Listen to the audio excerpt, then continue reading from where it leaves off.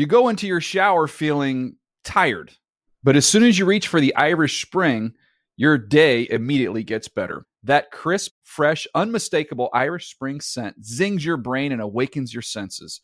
So when you finally emerge from the shower 37 minutes later, because you pay the water bill so you can stay in there as long as you want, you're ready to take on the day and smell great doing it. Irish Spring Body Wash and Bar Soap. Fresh, green, Irish. Shop now at a store near you. Getting ready to take on spring? Make your first move with the reliable performance and power of Steel battery tools. From hedge trimmers and mowers to string trimmers and more, right now you can save $50 on select battery tool sets. Real Steel. Offer valid on select AK system sets through June 16, 2024. See participating retailer for details. When you buy Kroger brand products, you feel like you're winning. That's because they offer proven quality at lower than low prices. In fact, we guarantee that you and your family will love how Kroger brand products taste, or you get your money back. So next time you're shopping for the family, look for delicious Kroger brand products, because they'll make you all feel like you're winning. Shop now, in-store, or online. Kroger, fresh for everyone.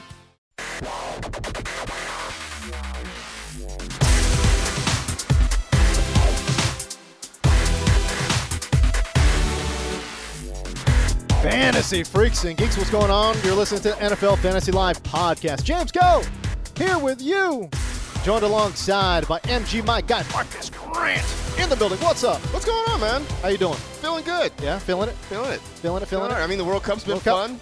You know, we've been kind of locked in. It's been great. Which I'm feeling the pressure of the clock because we got 2 more games starting. About half and an hour. we're in this podcast right now. Look at this James, guy World over Cup here. comes around once every 4 years. Look at this guy. He's itching to get out of here already. We just started the show, pal. I know. Look, we got some stuff to talk about, but it's June. The World Cup is here. You know what? That's a good point. Making a strong argument is a whiz kid from Wisconsin, Alex Gelhar, who, oh, by the way, is a short timer. I just feel I feel like this is going to be the Feelings podcast.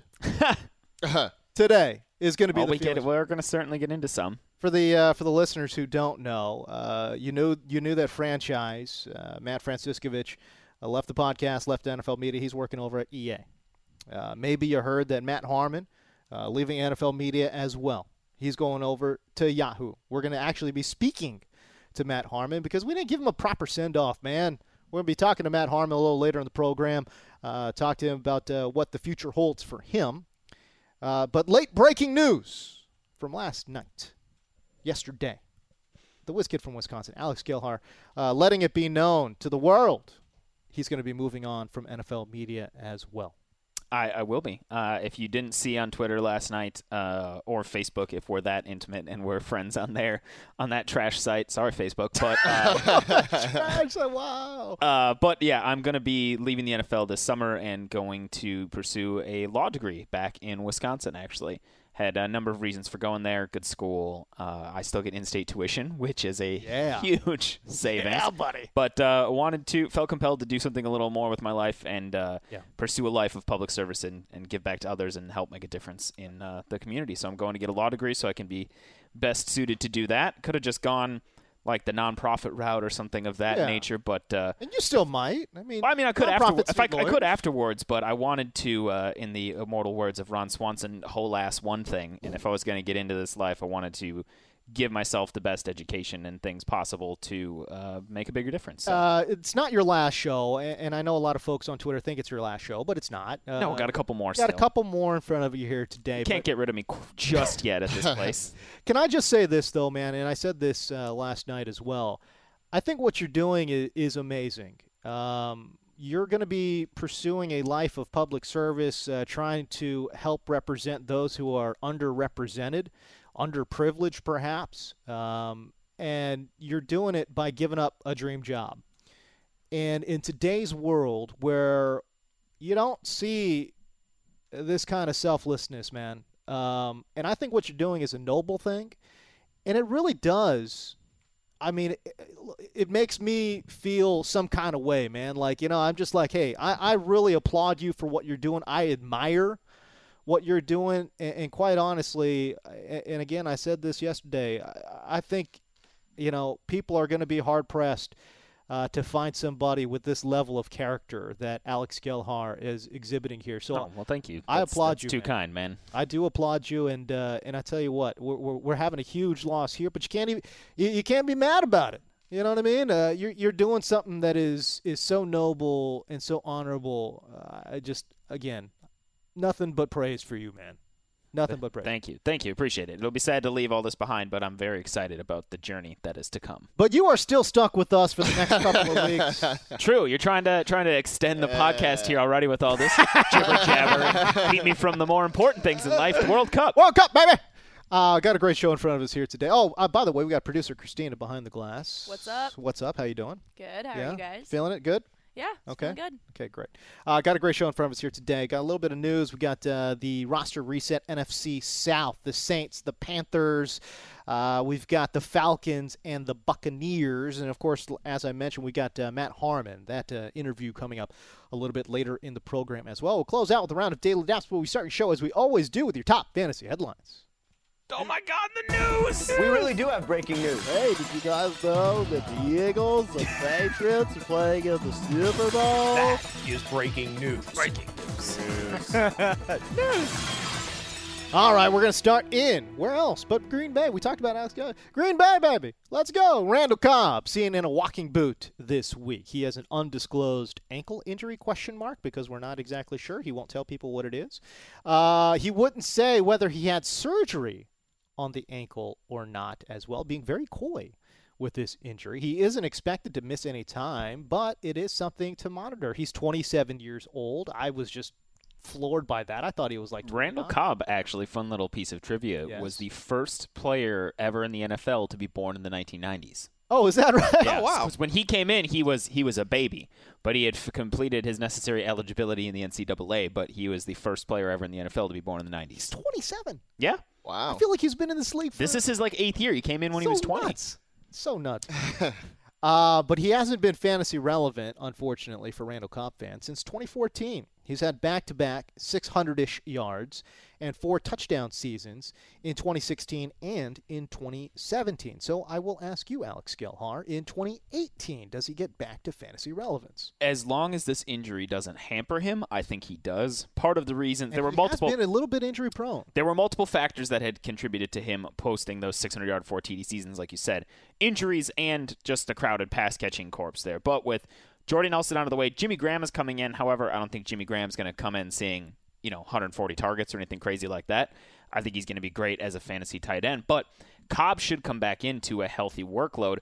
Whenever somebody has an ankle immobilized like this in a walking boot, it is always worrisome. Oh, yeah. Like, you never want to see that. Oh, yeah. It does happen plenty of times as well, though, where it is precautionary like this, and they'll do it now to prevent, further, exacerbation of the injury. So, something to monitor into training camp in the preseason, because, as you said, injury concerns are there. Right. But on the plus side, Randall Cobb's ADP has been swinging up lately. Oh, has it? At the beginning of the offseason, he was down 12th, 11th, 12th round. Now he's getting up towards that 8th round area. Oh, interesting. So if this causes him to swing back down a little bit, then I'm a little more excited about it. Yeah, I was going to say, at that 8th round price, you still excited about it? I mean, that seems pretty... I still feel all right about it. That's pricey. It's pricey, but it's for a receiver attached to an Aaron Rodgers-led offense. And we've seen him many times in the past years have multiple top 20, if not top 10 fantasy receivers. And other than Devontae Adams, I mean, there's no names in the wide receiver core at all. It's Adams, Cobb, and Graham are going to be the trio here. And you have thrown in a backfield that is kind of uncertain right now. Oh, my God. So it's not like they're going to turn around and hand the ball off to some guy, You wouldn't think so. 15, 20 times a game. You wouldn't think so. All right, Julian Edelman. It's just the slot receiver part of the news here. Julian Edelman appealing his 4-game PED suspension, arguing that the league mishandled his sample. Monday Morning Quarterback reported that the failed test was, quote, triggered by a substance that wasn't immediately recognizable, and there are scientists analyzing it, end quote. It tells me, anyways, that a reduction in the suspension is at least a possibility. I don't know if it's going to happen. Have we heard news about Julian Edelman suspension and appeal or and those type of things? I don't think we have. No, I can tell you what's going to happen is that Julian Edelman will serve a 2-game suspension in 2021. Because this will go through the court system. Oh, I see. It will be multiple appeals. Oh, you will have several high-priced lawyers getting involved here. No. And then finally, years down the road, when Edelman is probably about ready to retire anyway, he'll be suspended for 2 games. Good. Yeah. Okay. I can't wait for it. I'm looking forward to the legal proceedings already. It's good. Edelman, 32 years old, in 14 games last season. 2 years ago. He was out last year with an ACL. Right. That's right. 2 years ago, posted a career high 1,100 yards on 98 receptions and caught 3 touchdowns. Okay, again, coming off major injury. He's 32 years old. What do we think about Julian Edelman there in the Patriots offense? MG, my guy, Marcus Grant. Look, if he's there, he's obviously the wide receiver that you want in that offense. I mean, there's Gronk. And then when you look at wide receivers, it's Edelman. Oddly enough, I think even with a 4-game suspension, he's probably still the wide receiver you want on the Patriots, just obviously at a different price. Yeah, I mean, he's going to go double digits.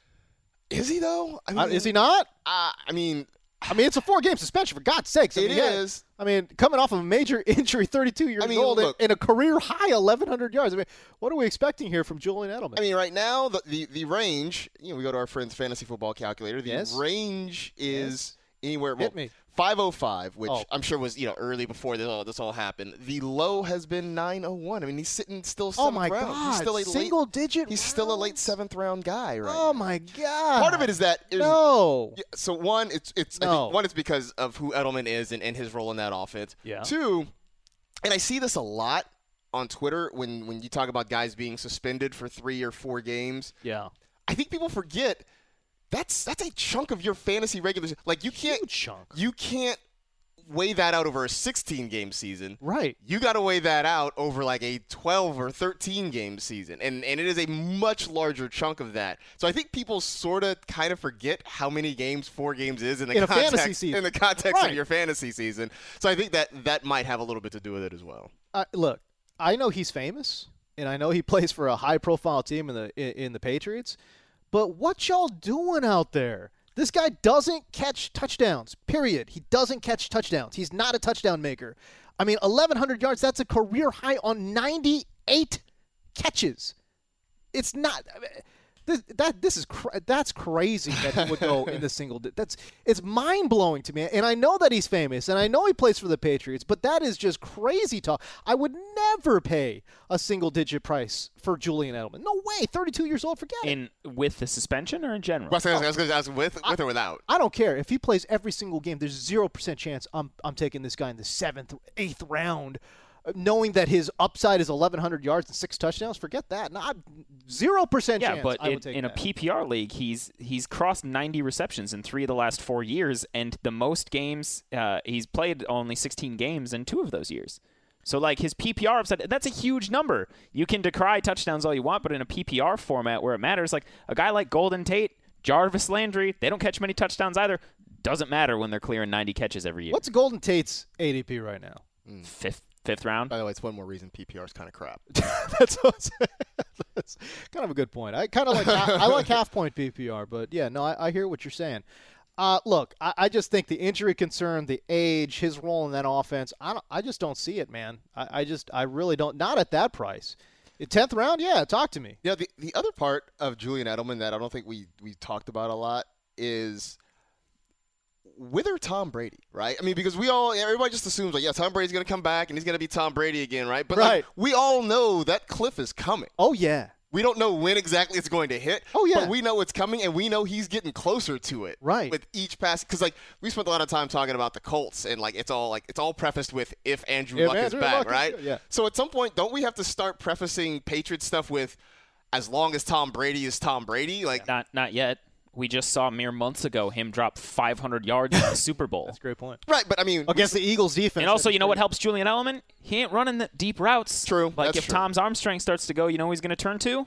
This guy That's right true. here. I mean, because he's going to turn to the 5'10", 200-pound little dynamo he's been throwing 100 passes to for the last 4 years. I mean, we saw Peyton Manning dropping big numbers on folks until all of a sudden he wasn't. So, I mean, look, I fall under the look. I'm not going to count Tom Brady out, and I'll probably draft Julian Edelman at the decent price. But I do think at some point it's a conversation worth having. All right, there you go. Once we see more evidence, the most recent evidence we've seen is Tom Brady eviscerating a top-flight NFL defense in the Super Bowl without this guy. Yeah, he can't catch though. He can't catch them.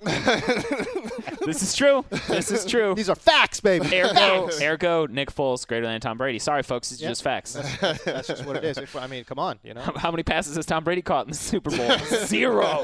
That's right. All right, let's go to the roster reset. Let's talk about the NFC South. We'll start go top from bottom. The Saints were 11-5. Last year, they won that division. The Panthers were 11-5 as well, but they won tiebreak, whatever. Drew Brees signed a 2-year, $50 million extension this offseason. He finished as a quarterback 9 last year, his lowest finish in at least 10 years. I didn't want to go back any further. The offense last year fundamentally changed, morphed into a running-first offense. He's 39 years old, is Drew Brees.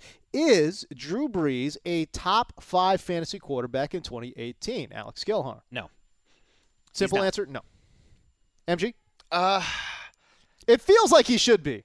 It feels like he should be. I think. But the numbers may not bear that out. Right. Like before I say something and have someone on Twitter come back and tell me, but you're like, I just want to verify where I have him ranked in. He's like fringe top 10 right now, which is not bad. It just speaks to the depth of the quarterback position. Right. And with Drew Brees was always buoyed at the top of the quarterback thing by continually leading the league in pass attempts. Yeah, volume was crazy. With that being gone now, he's still very efficient, and he's good. Oh, he's a great quarterback. There are guys and he can at any point switch on Hall of Fame mode like we saw him do in that game against the Vikings in the playoffs, but that's just not who Drew Brees needs to be anymore. He had so many games last year, I was going to try and find the stat, where I think over his last 10 games, he crossed 15 points like twice in standard scoring. Right. That is not a top 10 fantasy quarterback. So I've got him at QB 7. I just wanted to verify before I said no, and then somebody on Twitter called me out. You've got him at 5. Right, exactly. So I wanted to make sure.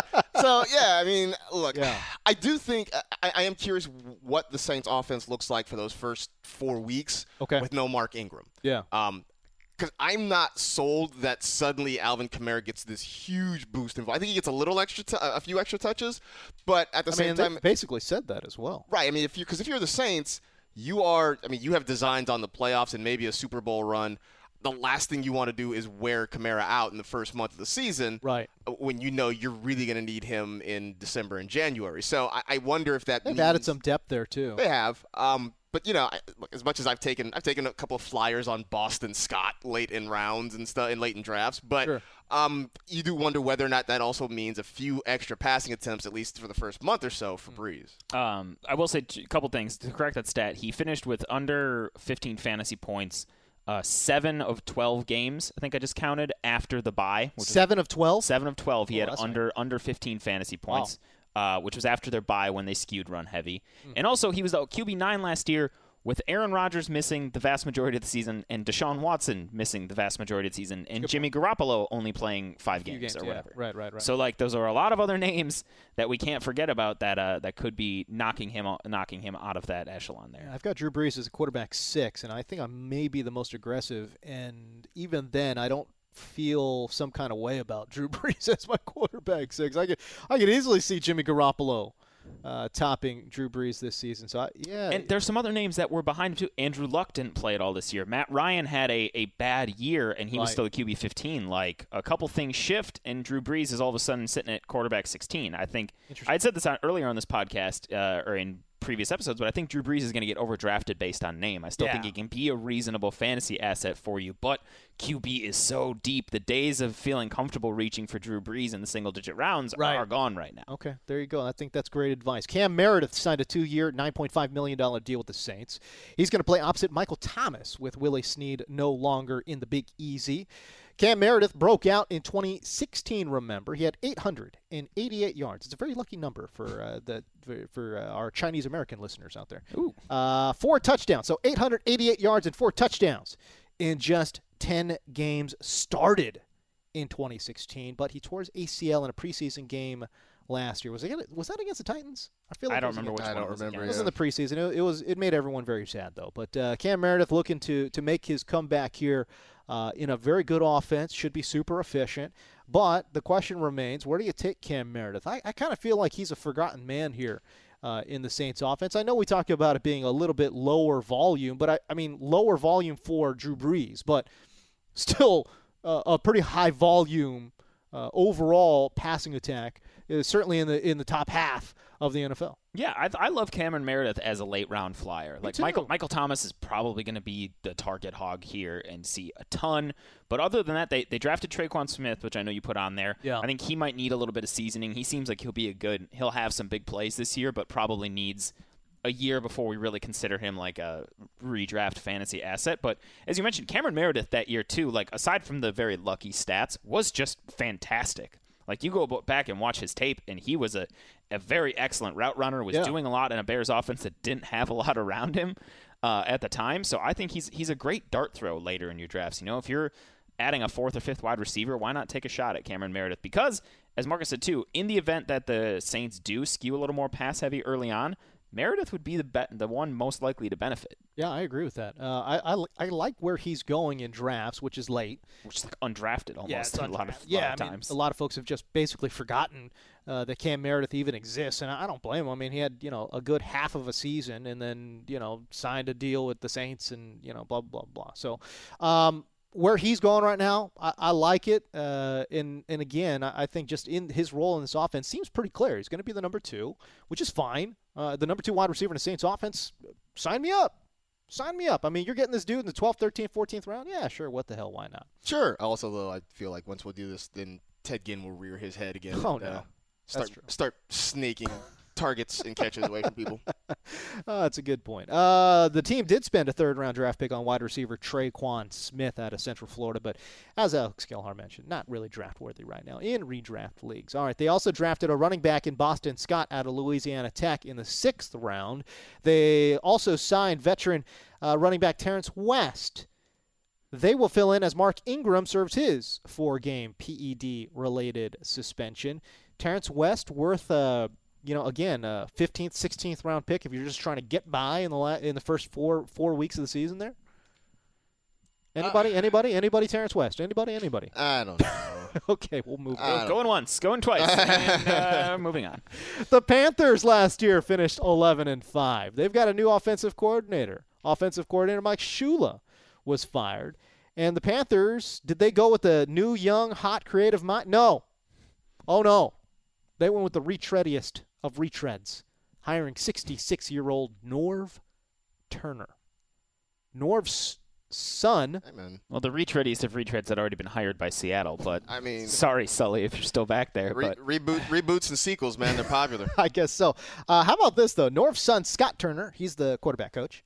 His nephew, Cameron Turner, is the assistant quarterback coach. And Norv's brother, Ron Turner, is an offensive consultant. Man, nepotism's a great gig. Wow, man. I was like, can we fire some Sly and the Family Stone? It's a family affair. It's about the Turners. You guys got parents in high places that want to hire a friend of a friend? Was it the Turners? That sounds like a late or early 90s ABC sitcom or something. The Turners. The Turners. Here we go. They are entrusted with, I guess, advancing Cam Newton's career. I don't even know how to put this. I mean, it's silly to say improve Cam Newton because Cam Newton's so great. They're dipping into the silliest of offseason narratives, which Chris Wesseling has lampooned a lot on their our friends at the ATN podcast. But like, we're going to improve his accuracy, or we're going to change this quarterback. So, you know what? How about just let the former MVP right? be let himself? Let him do his thing. Let him do his thing. That's led this team to the playoffs in most of the most. He's been successful years. This long doing what he does. Why do you want to change it? I mean, it's a little bit of familiarity. Obviously, Norv Turner and head coach, Ron Rivera. Ron Rivera. I was like, Ron Rivera have a little bit of history as well, going back to their San Diego days. But I just don't understand this move, man. It's a move to me that makes me real nervous about every single offensive asset and their current price. In the Carolina offense. I mean, I look at Christian McCaffrey. I'm a little bit worried. Even C.J. Anderson, who they signed, now that Jonathan Stewart is gone. It makes me a little bit nervous. Cam Newton, I mean, the one thing you know that Norv Turner's going to do, they're going to chuck it deep downfield. And quite frankly, Cam Newton likes to chuck it deep downfield. So in that way, at least it makes some sense, I guess. It's got some weapons to do it. They added Torrey Smith. I mean, he's nearing the end, but they also have Curtis Samuel coming back from injury. He's a deep and threat. Devin Funchess is a big body that can still get deep. He's trimmed down a little bit. Yeah. He's not a lightning fast deep threat, but he's the kind of guy Cam could throw to. And then DJ Moore, who they drafted as well out of Maryland. I mean, it's just, I don't know. To me, it's just, I think this offense could potentially take a step back. I think Norv Turner's best days are way behind him.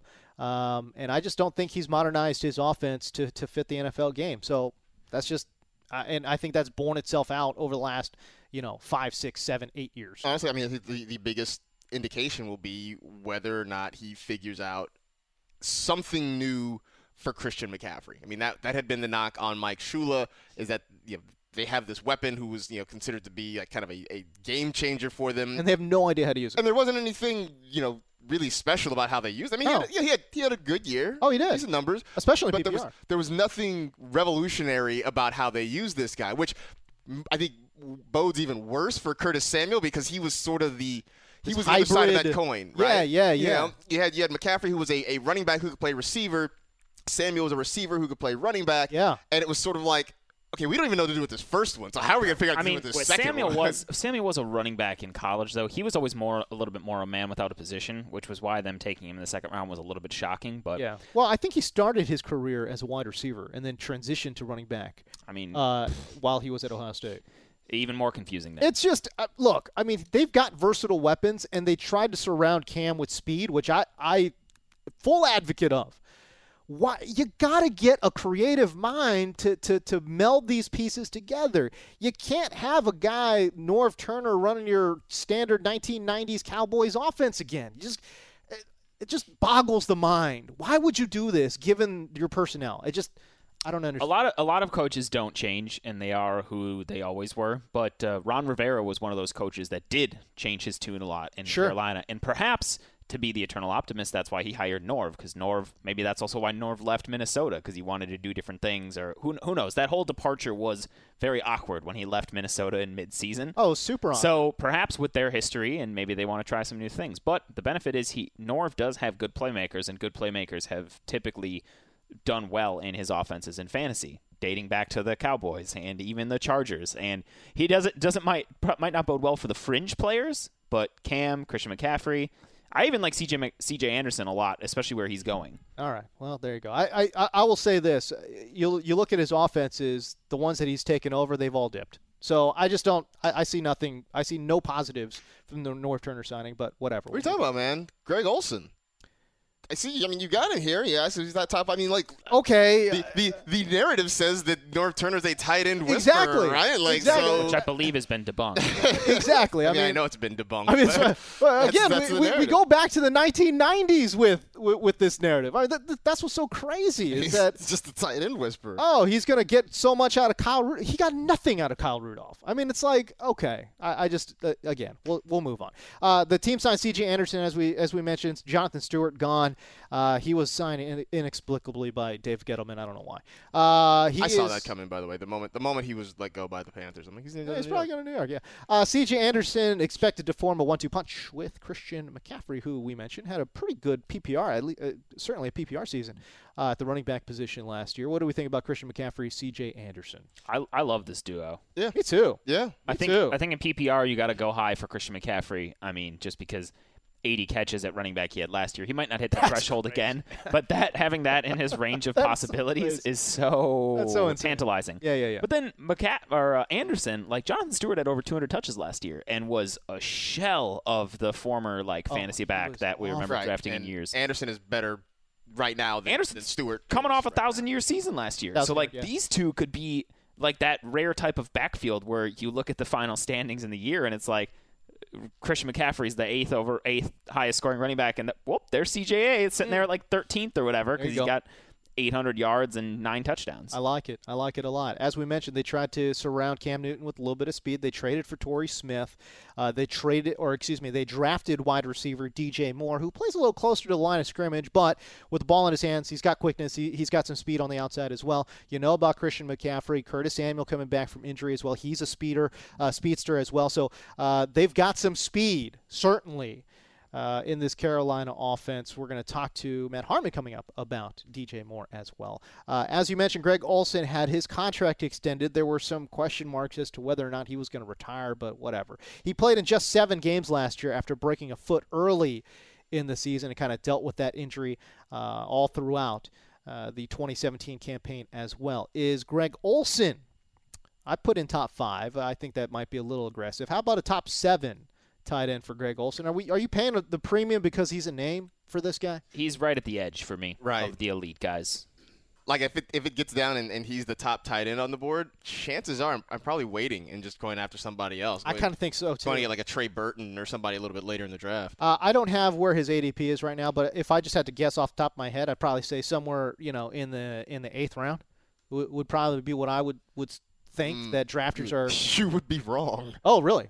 What is it? 5th. Oh. On Fantasy Football Calculator? That's FF crazy. Calculator. That's crazy. Oh, no. Hell. Round 5. Although I was saying in the 8th round of a 10-teamer, so that pick 80. What is that in 12-teamers? I mean, this is because FF Calculator. Right, so this is 12-team. Yeah, so I just pick 60. 60? Yeah. Too much. That's way too pricey for me. Yeah. Can't do it.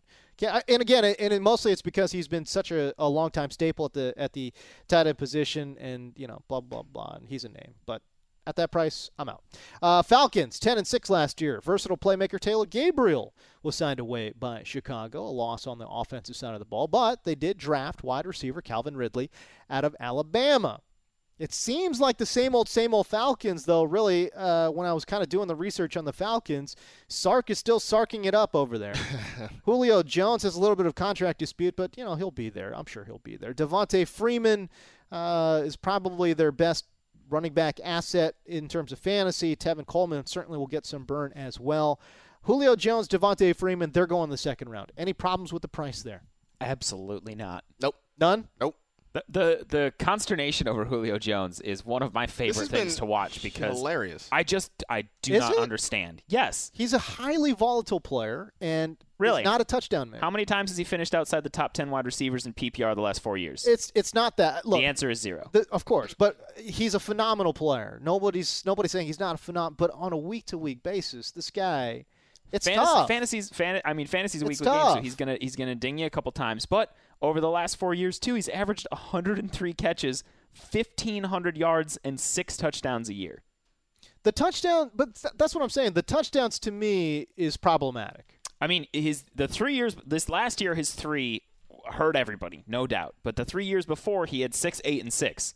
That's not, that upsetting of a touchdown number. Antonio Brown hit those numbers a lot. He's had his double-digit years as well. But, right. If you're going to get 6 to 10 touchdowns and 1,400 yards a year, plus 80 to 130 receptions, sign me up. Yeah. Julio Jones, he's a little outside that top tier because of their touchdown upside, the AB, the Nuke, the Odell, Michael Thomas even now looks like a guy that's going to push for double digits every year. Right. But if Julio's fallen to me in the 2nd round, jump for joy every day. Because he's going in mid to late part of the 2nd round. Yeah, love it. And I think all the concerns that I had brought up are being priced into where he's going as well. And touchdowns are often the most fickle and unpredictable thing to go. But go. even in terms of yardage-wise, I mean, it's just... He's had over 1,400 yards each of the past 4 years. I totally get that. But it's like, this is 100. I understand, but this is a guy Just say. You're talking about the weeks where he'll give you 200 and he'll follow it up with 15. That's what you're worried about. That's exactly what's happened the last couple of years. I mean, this is a guy that on a week-to-week basis, he's either a game winner or a week winner, right? Or he's giving you nothing. Here's the thing, though. It's not. And I'm bringing up Ted Ginn again. It's not Ted Ginn type volatility. Okay. Within the range of outcomes with Julio Jones, you are going to skew more toward the big games than you are the nothing games. And I think that's the difference, is that the opportunity for those blow-up games is there a lot more often with Julio Jones than it is with, name any other receiver you're going to get, after the 5th round or something. All right, there you go. again, Devontae, we haven't talked about Devontae Freeman, but I'm not saying he slipped a little bit, but I think a lot of folks are a little bit concerned about the workload moving into 2018. Does this team start to transition a little bit more towards Tevin Coleman? I think that's kind of where a little bit of concern is as well. I'm not worried. I don't think so. I'm not worried either. Freeman just had some injuries last year. He still had a solid year, but he is the primary guy in this backfield, and they used Tevin Coleman as the change of pace, Weapon X sort of thing, mix him in. So I think Freeman coming at a discount now is really great for fantasy. I feel it.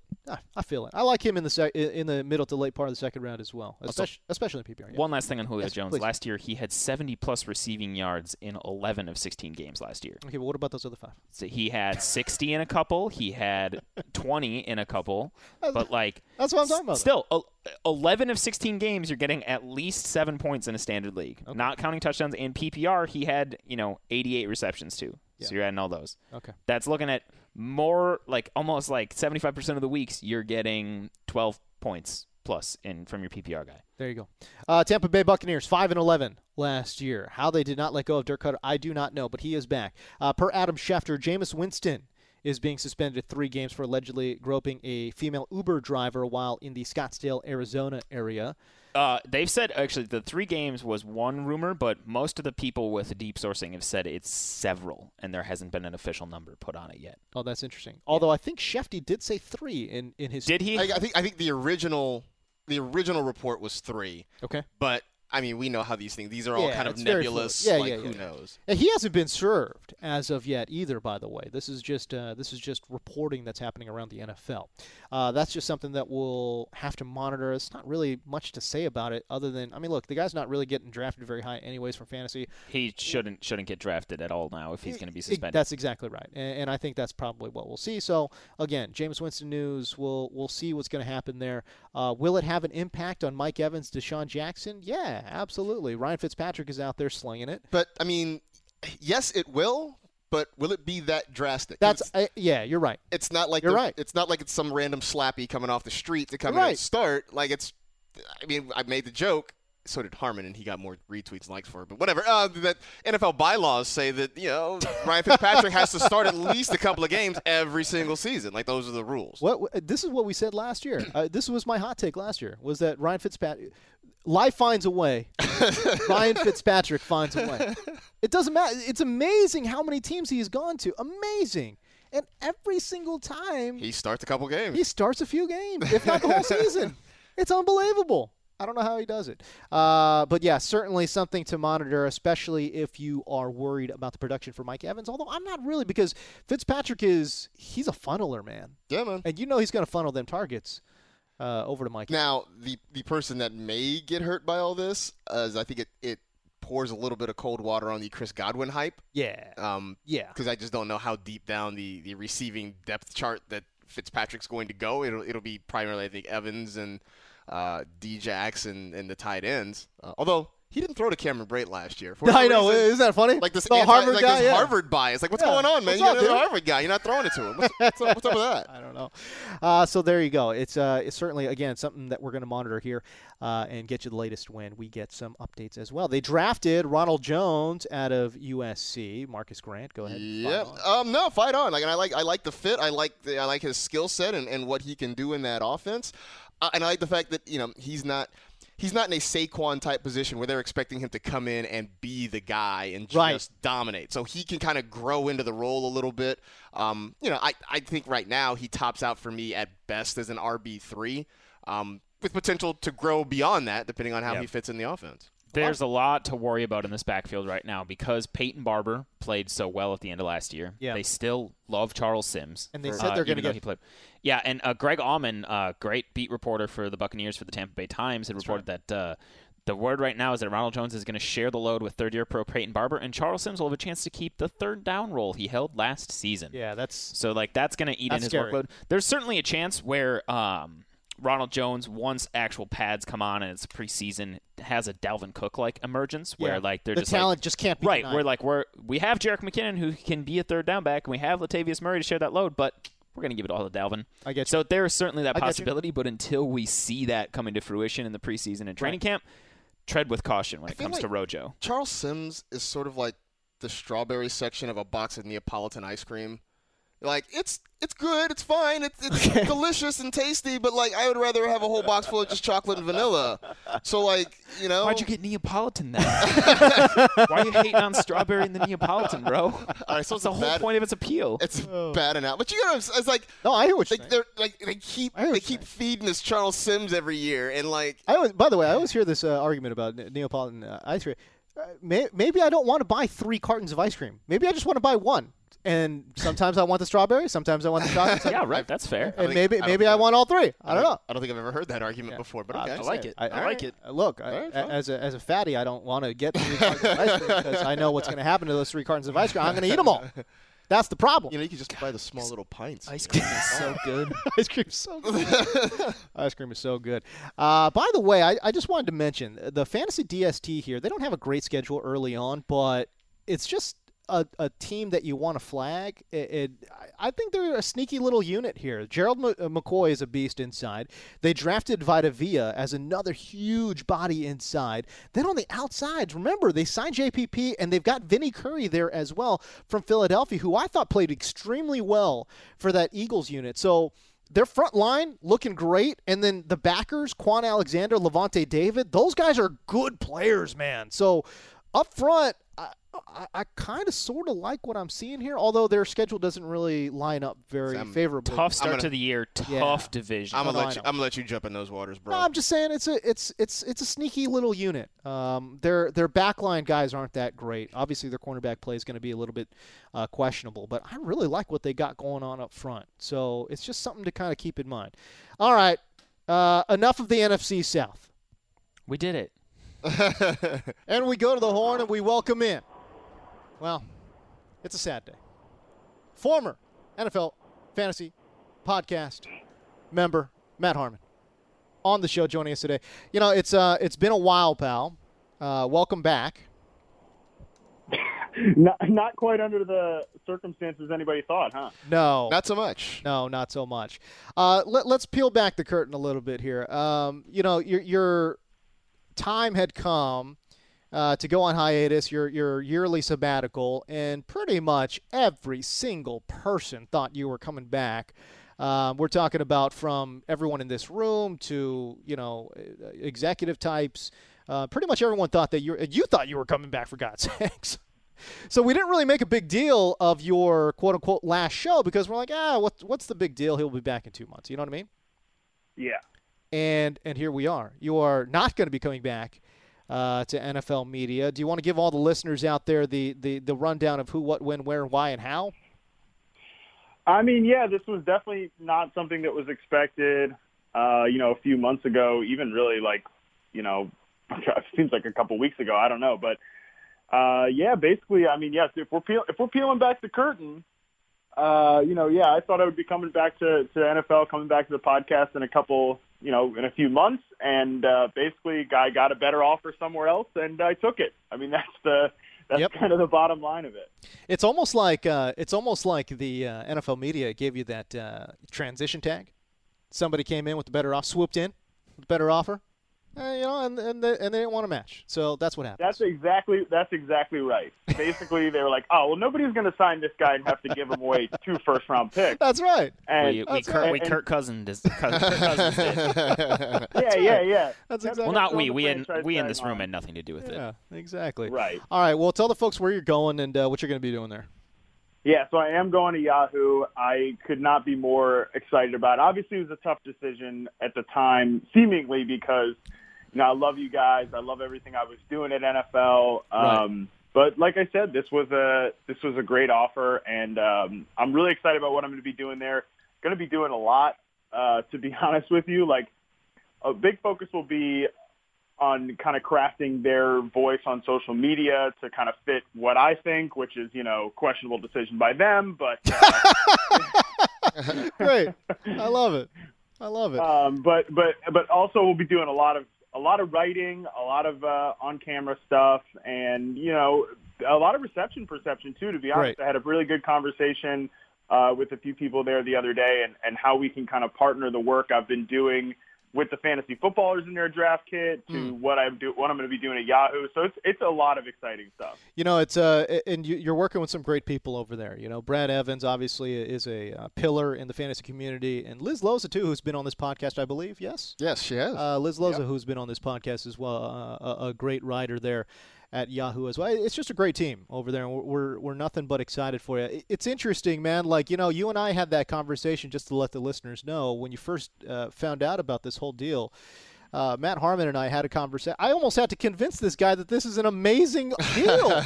I was super excited for it. I was so happy, and obviously I think Harmon's heart was still here in NFL. But I was ecstatic for you, man. Yeah, no, and I appreciate that, and it did take a little bit to kind of come around to just, to just like look at it from a face value perspective. Yeah. And that's hard to do sometimes when we have such a unique and great team like we had at NFL. Very but unique. Obviously the signs were all pointing kind of the direction to go somewhere else, and the inside. I mean, look, the band is definitely breaking up. We've all kind of said for a long time that what we had was really special and right. But a unique moment in time that I think we all knew wasn't going to last forever. Hey, listen, your story, for those of the folks that might not know, I think it's an inspiration, man. I think it's a real inspiration to other young, aspiring writers. I got to be honest with you, man. I think it's also a millennial's, dream scenario. Everything happened for you so fast, and I know probably you living in it probably didn't feel like it's fast, but from an outsider's perspective, objective perspective, man, I look at your career and I said, man, this guy is just a straight rocket ship, moving up the ranks. But talk about why. Talk about the why you think you were able to do what you did.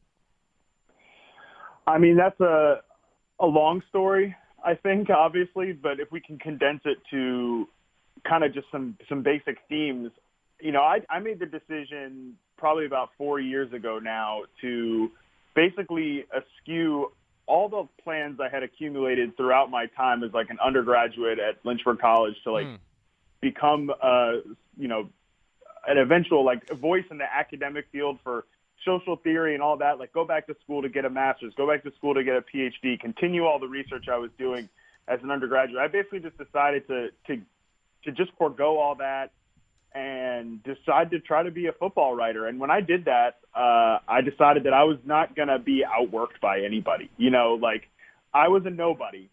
And most people that are nobodies, most people don't end up making it. No, that's the truth. But those of us that do, the universal theme to all of that is just we all busted our asses basically, and that's kind of the thing I think that anybody can take away from it. The only universal theme is that everybody that does it worked really hard and was determined to not be outworked by anybody. And I've made sacrifices. I've done things that, maybe seemed stupid at the time, but they've all ended up working out. So I think that's probably the biggest thing of it. Yeah, I know. It sounds when you say it like that, it sounds easy, but it's so hard. I mean, reception perception, first of all, great idea. You did come up with a tremendous idea that definitely helped catapult your career, certainly. I mean, we're talking about 4 years. You're going from, nowhere to now you're one of the prominent voices, going to be one of the prominent fantasy voices, certainly at Yahoo and just in the fantasy sphere in general. It's a tremendous story. Working hard, not being outworked by your competitors. It sounds so easy and basic, but it's hard to do that when you're not sure what the end goal is going to be. And I think that right there is what stops a lot of young people is you're not sure what the future holds. So how do you stay motivated to keep writing every single day, doing research every single day, and staying on top of this thing every single day? It's that drive that I see in you. And a lot of us in this room, I think, that have allowed us to kind of get to where we are today. You know what I would say too? It's also just kind of trusting that there's a plan that's, even if you can't see it, that it's going to lead you somewhere, right. And that everything you're doing builds to something else.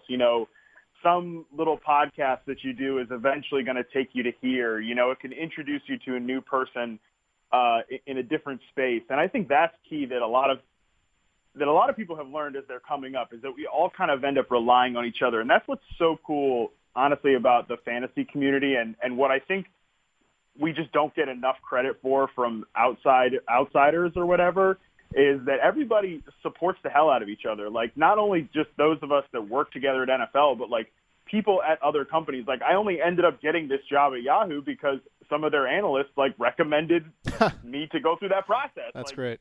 And I only ended up at NFL because Alex was familiar with my writing elsewhere. And it's just those connections are so key, and you should never like skew other people and like always ask for help. And like I've asked, Marcus and James, like both of you guys, as I've made this decision, ask for help along the way and everything like that. Tell Charlie we said hello. Yeah, he's ready to get his voice heard. Hey, pal, how about you give me some credit, huh? He's not getting enough attention right now as you're talking about yourself. He's like, I hear this every day. Let's move on. This is his pre-morning hype speech. I like it. Hey, I'd be a little bit remiss if I didn't get these other two guys to talk about your career here. And Alex, we'll start with you. You guys live together. You guys are still continue to be very close friends. Having kind of being part of that hiring process and really seeing his career flourish here at NFL Media, I'd love to get your take on what you have seen thus far from Matt Harmon. I mean, I've seen everything Matt talked about. We were trying to build up a different brand of fantasy over here, and we liked Matt's approach to his writing, his ability as a writer, his in-depth analytical views, and then tried to give him every opportunity he could have here to expand upon that, working with things like next-gen stats and other things. And when you hire good people and put them in positions to succeed, they're going to do that. Marcus, I know you've worked as well, from the editorial side and kind of working hand in hand with Matt as well. I guess what were your takeaways from some of his work? I feel like Matt made me better at my job. I mean, I think that's the biggest takeaway for me is that, he brought a different perspective and he had kind of a different way of looking at things. And look, it helped that part of what we did here, and Matt was a big part of it, was sort of connecting us to the greater fantasy community. I don't know that NFL fantasy had that connection as strongly before Matt got here. And so it certainly opened us up, I think, to new arguments, new ways of looking at things. And really, truly, I say this sincerely, it made me way better at my job than I was before he got here. I would agree with that. I think I would piggyback on that 100%. The fact that, and again, I buttered my bread here, doing the TV thing, but I enjoyed writing. I liked writing, and I particularly liked writing about football and fantasy football in particular. But look, man, you don't get to where you get to without being hyper competitive, and I'm a hyper competitive dude. And you read Matt Harmon's pieces, and you're like, man, I got to step my game up. I better step my game up because I tell you what, this dude's going to kill me out here. So, and you're right, Marcus, man. He did. People noticed his work and by proxy noticed our work as well. And I think that raised the entire profile of the fantasy department here at NFL Media. So certainly we are losing, a tremendous asset. This is weird. It feels like I'm like listening to my own funeral. Well, it's weird for you because it's the first time we've ever said nice things about you. Also, yeah. And as much as like a egomaniac as sometimes I might come across, like one of the things that I'm worst at is like taking compliments. That's fun. I've never been good at like hearing that because it just makes me feel weird. Yeah, we can take it all back, pal. Yeah. Let's dial that That's back. good. No, but on that note too, like just. The cool part was that I feel like we were all accountable to each other and we all like made each other better there. And that's something that I've always kind of taken, if we're talking about how you get ahead in this industry and like being connected to other people, when I got the job at NFL, I had a lot of people from kind of, the quote unquote fantasy Twitter or whatever, people that were down there just grinding part-time or whatever. Where I was, a lot of people reached out to me and said, like, hey, man, like, when you got that job, it felt like we all got that job. And, like, that's interesting. That's a cool thing to hear, one, but it's also like, oh, man, I better not screw this up. So it just is something that, like, when you're accountable to other people and you build that community, whether it was us at work or the larger fantasy community in general, I think that's why fantasy analysis is so great, is because we're all pushing each other to be better. True. It's funny too, man, because for whatever reason, a lot of folks, and we played this up too, but a lot of folks thought that you and I had some kind of beef or something, which I think was it was kind of a fake made up beef that we kind of came up with. Either on the podcast. You did call me an idiot on national television. I've called many people an idiot on national television. Listen, not sure why anybody thought there was any heat. I know. It's hard to say. I know, it's so funny. No, listen, but off air, it's been nothing but love between the two of us there. So just to kind of, I guess, again, peel the curtain back a little bit. Hey, listen, before we let you go, man, can we ask you a couple fantasy questions? I mean, I guess. That's great. I haven't officially started at Yahoo yet, so this is all off the clock. Oh, good. I expect you guys to send me some royalties, some pay or something. Exactly. Whatever you guys are getting for this podcast, we're getting like a cut. I'll buy you a beer. How about that? You know how much we're getting paid for this podcast. Give me. I dubbed you the wide receiver prognosticator, so I'll give you some wide receiver layups here. But give me a fantasy sleeper at the wide receiver position whose ADP might be in the 8th round or later. Man, that's a great question. Some of the guys I've kind of found myself drafting a lot lately, like there's some very obvious values who I think aren't ever going to get boosted up because they're not sexy. Guys like Rashard Matthews, I've been drafting a lot. It's funny. I think everybody's expecting Tennessee to take a little bit of a jump. Right. And most of their weapons, that jump has kind of been priced into. The running backs are high picks. Corey Davis is a high pick. Delaney Walker is still a good mid-round tight end. The only two guys that boost hasn't been priced up in is Rashard Matthews and, ironically, the quarterback, which doesn't make any sense. So Matthews is a guy I've been taking a lot late. And I could say the same for a guy like Allen Hurns.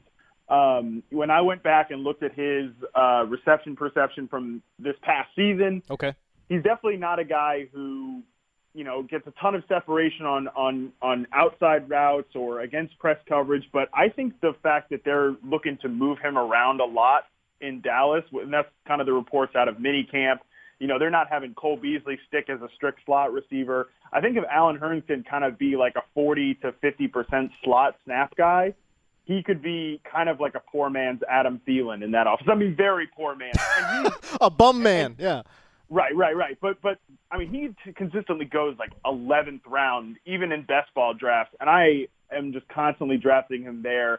And so those are the guys that are super, I don't know, unsexy, but are gonna outkick their ADP. Interesting. But then a guy that I think could be like a legit breakout candidate who I have been drafting more and more is Josh Doctson from Washington. Okay. I think he's the guy that if everything comes together there, if he can be more than a jump ball receiver, which based on what I saw of him at a TCU, charting him for reception perception, I think he can be.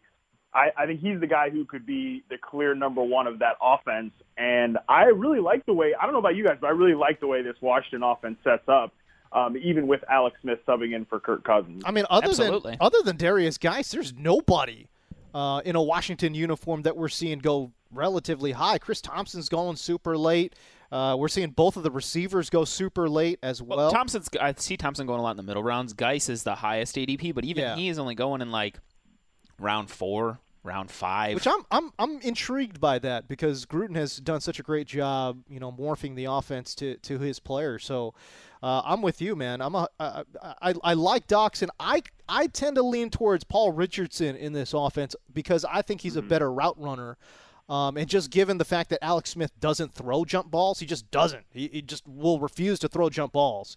I just wonder if he's going to start to favor Paul Richardson in terms of a route running ability, in that offense. But yet to be seen, certainly. Yeah, I think that's fair. Those two guys, they have, even if Doctson doesn't hit his ceiling, I think Richardson and Doctson actually have really similar skill sets because both are really great contested catch receivers, but also can get vertical. And I just think if one of them is going to grow beyond what we've already seen in their NFL career, I think it's probably going to be Doctson rather than Richardson. Yeah, you got to love the touchdown upside too. Just he's such a red zone threat. Let me ask you one more question. It's your hometown team. It's the Carolina Panthers. They spent a first-round draft pick on DJ Moore. I really like him, man. Is that who people from West Virginia cheer for? I was going to say, I've literally never lived in the state of North Carolina, but I guess whatever. It's whatever. You've got family over there. What do you want me to say? The Mountaineers are your hometown team? I mean, we know that, but, it's all right, this is NFL. It's been a fun chat. I think I'll just be DJ Moore, first-round wide receiver for the Carolina Panthers. I really love him in this offense. Can you give me an idea of what reception perception says, and how do you feel like he's going to fit in with Cam Newton and the boys there? Yeah, I really like DJ Moore. You and I, James, were together actually when this pick came down. That's right. I was a big fan of it, and he's I think the perfect receiver what this offense needed, because he definitely brings some speed and playmaking ability, but he's also a guy that can create easy layup throws for the quarterback because he can separate early in routes, out of the slot as the flanker. They haven't really had that type of player, honestly, in years in Carolina. I don't know how this is going to split out in year one, and I haven't found myself being really drawn to DJ Moore at all at this point in drafts. Not because I don't like the player, but it's just a very crowded passing attack right now, or at least it's top-heavy. Devin Funchess I don't think is necessarily going anywhere. They have Greg Olsen as a guy who's clearly going to get 100 targets. Christian McCaffrey is still going to get 70 to 80 catches. It's tough, and it's tough out there to find. You could easily see a scenario where he's the fourth guy in line in his rookie season, but all of those guys there that I mentioned are at least pretty volatile. Greg Olson's kind of on the back nine of his career, right, even though he just got an extension. Devin Funchess is not. I don't think he's a number one receiver, and DJ Moore I do think long term is going to be a better player. But again, so there's some volatility there, but I just don't think Moore is a player that I'm ever going to be too drawn to drafting. Not to mention, I mentioned it's crowded here among the pass catchers, but this is a passing attack that's historically been pretty low volume, and I don't really see any reason for that to change. It's a good point. Even with North Turner there, even if they want to get a little bit more vertical, again, you're right. It's been a pretty low volume passing offense there. All right, Matt Harmon, now of Yahoo, joining us here on the NFL Fantasy Live podcast. Sounds weird to say. Any last thoughts you want to tell the listeners out there? Thanks for listening to me on this podcast. It was a lot of fun. I'm going to miss doing it with you guys. I'm going to miss everybody that listened to us, but hopefully you guys continue to follow all my work at Yahoo. I think it's going to be a lot of fun, and hey, maybe I'll have a new podcast there for you to be listening to soon. We'll see. Hey, there you go. I tell you goodbye to you. Listen to more than one podcast. It's not a betrayal type of situation. Don't worry, everybody. I say goodbye to you, but I'm going to see you for beers tomorrow. So. Oh, there you go. Yeah, right. All right, the great Matt Harmon joining us here on the NFL Fantasy Live podcast. Matt, we're going to miss you, pal. See ya. All right, see ya. Daps. Now we're talking about dog bites and dipping. Daps. If you like creepy rabbits, this movie's for you. What kind of degenerate are you? Godzilla is down there. This is why I love this group of guys. We're like, whirlwind, there it goes, boom. Daily Dap time. Alex Gelhar, kick us off, pal. Oh, I wasn't prepared. I actually had pulled up the World Cup. Oh, good. But here we go. Let me see. What did I Lord. That's what I wanted to talk about. What? Yes, I started the Ken Burns Vietnam documentary that came out on PBS last fall. It's a 10-part, 17.5-hour. I was going to say, how many documentary. Hours? 40? No, 17 and a half. Just dedicate an entire work week. Just shy of 18. But they put it on Netflix, and I started it over the weekend, and it is amazing. The depth, the information, just the storytelling in general. It's Ken Burns, baby. Ken Burns is amazing, but this and Vietnam is such a formative part of America as we know it today, and I know about it, but I don't know as in depth as this is able to go. So it's really, really fascinating to watch that story unfold so far. So I can't recommend it enough. It's on Netflix if you would like to check it out. I am going to go full millennial there and say I don't know if I can actually dedicate an entire work week to watching a Ken Burns. You take your time with it. Because I tried watching his baseball thing. Baseball's great. And especially because they've actually updated it to include the 90s and 2000s. And I know that it's good. Again, 100 hours of baseball history. I don't know how long it is. I basically used a section of it to write a paper when I was in when I was in the 11th grade. Yeah, it was great. All right. And then I also just want to say I watched that on VHS, by the way. Wow. not on Laserdisc.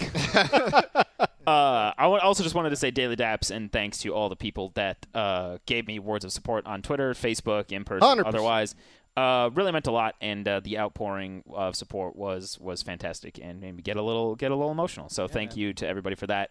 Your words were all appreciated. I tried to respond to like everybody that replied to the tweet too. If I missed you, I apologize. My mentions turned into a tire fire there for a little while. Yeah, a little bit. But I think I pretty much got to everybody. So if not, I apologize. Did your eyes sweat at all? A little bit Okay. at the beginning from some of the folks, but was able to keep it together and that's my new phrase now. Is the eyes sweating? Eyes I like sweating that because I like more, that. it's more manly. You know what I mean? Yeah, of course. MG, my guy Marcus Graham, what you got, man? Well, first, I mean, I just want to daily dap Alex Gelhar because, what you guys know about NFL fantasy right now, even this podcast, like so much of it is because of him. Yep. And so everything you have done has been fantastic. And I know I said that Harmon made me better. You made me so much better at my job.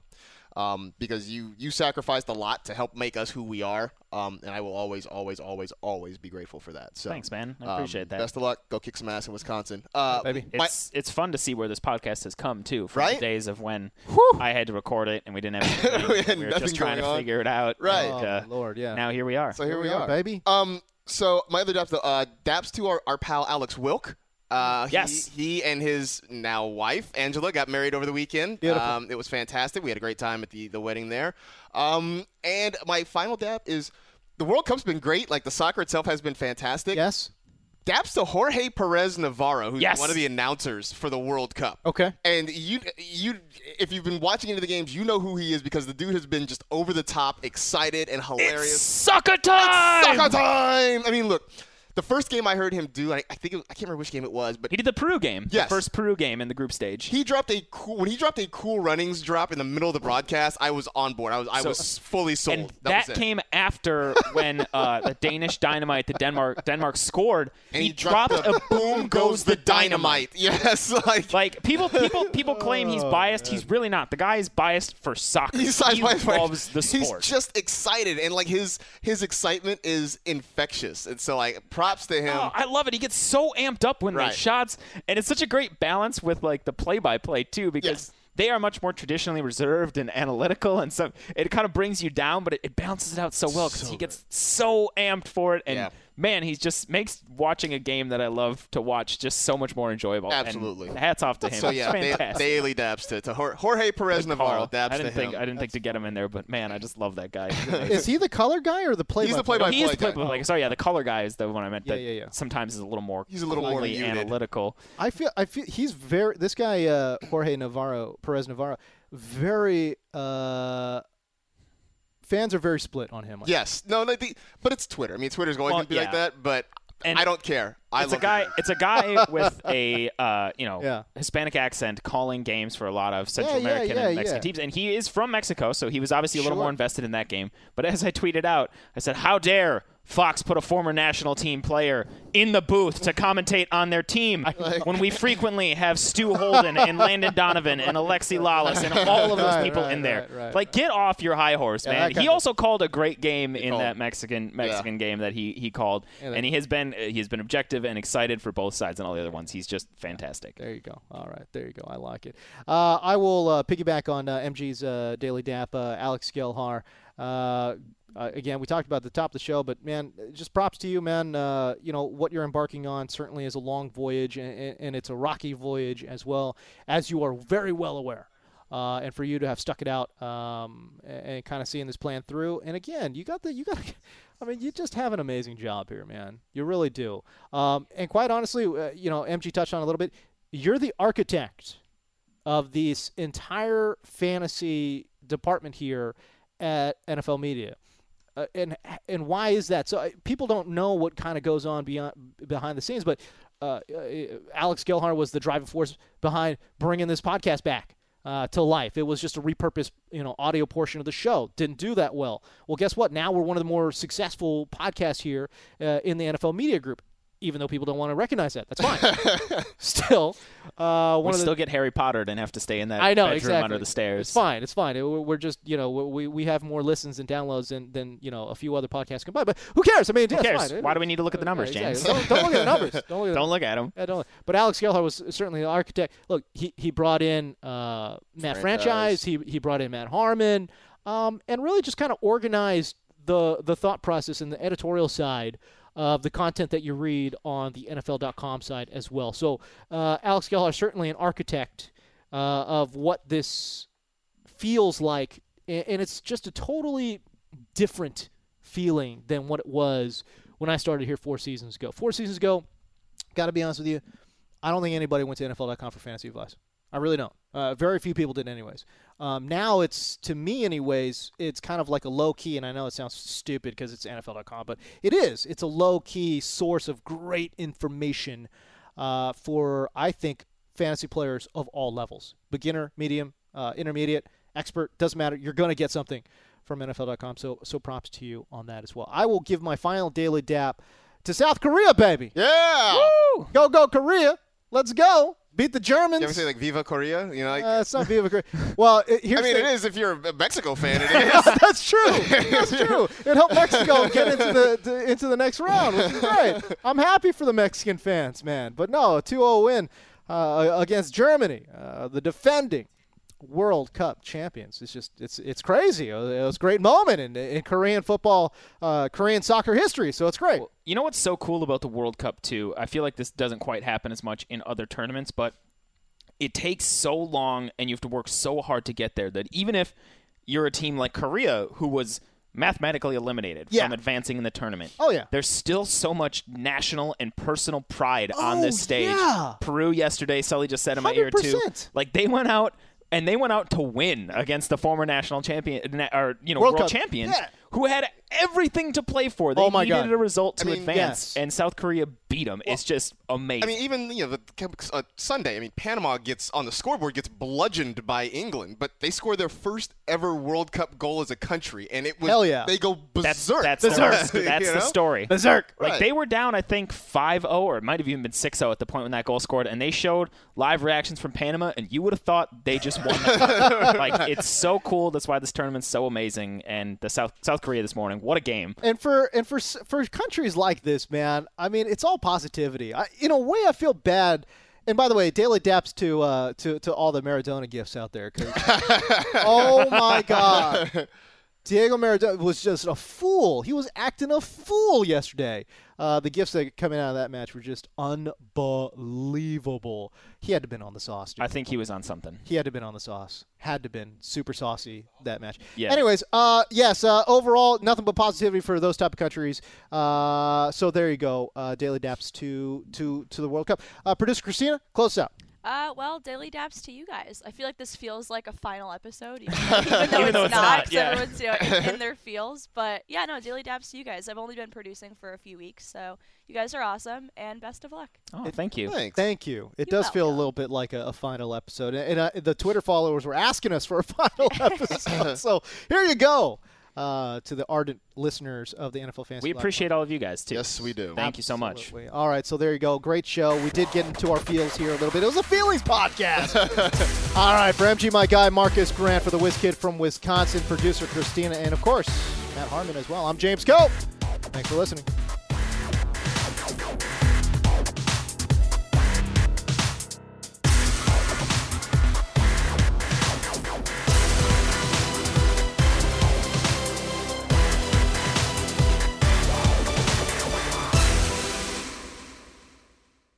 You go into your shower feeling tired, but as soon as you reach for the Irish Spring, your day immediately gets better. That crisp, fresh, unmistakable Irish Spring scent zings your brain and awakens your senses. So when you finally emerge from the shower, 37 minutes later, because you pay the water bill so you can stay in there as long as you want, you're ready to take on the day and smell great doing it. Irish Spring Body Wash and Bar Soap. Fresh, green, Irish, Shop now at a store near you. Whether you're a savvy spender maximizing your savings with cashback rewards, a thrifty rate watcher seeking the lowest interest, or a travel enthusiast looking for extraordinary perks, Kemba Financial Credit Union has a visa to complement your lifestyle and unique needs. Apply today at Kemba.org to unlock a limited-time 2% cash back on purchases and pay 0% interest on balance transfers for an entire year with a new visa from Kemba. You deserve a card that works for you. Restrictions apply. Offer ends June 30th, 2024. Live Nation presents Concert Week.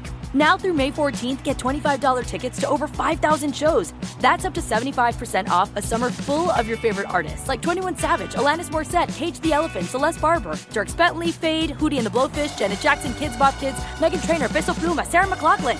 Get tickets to more than 5,000 summer shows for just $25. Until now through May 14th. Visit LiveNation.com/Concert Week to learn more and plan your summer with Sean Paul, Sum 41, 30 Seconds to Mars, and Two Door Cinema Club.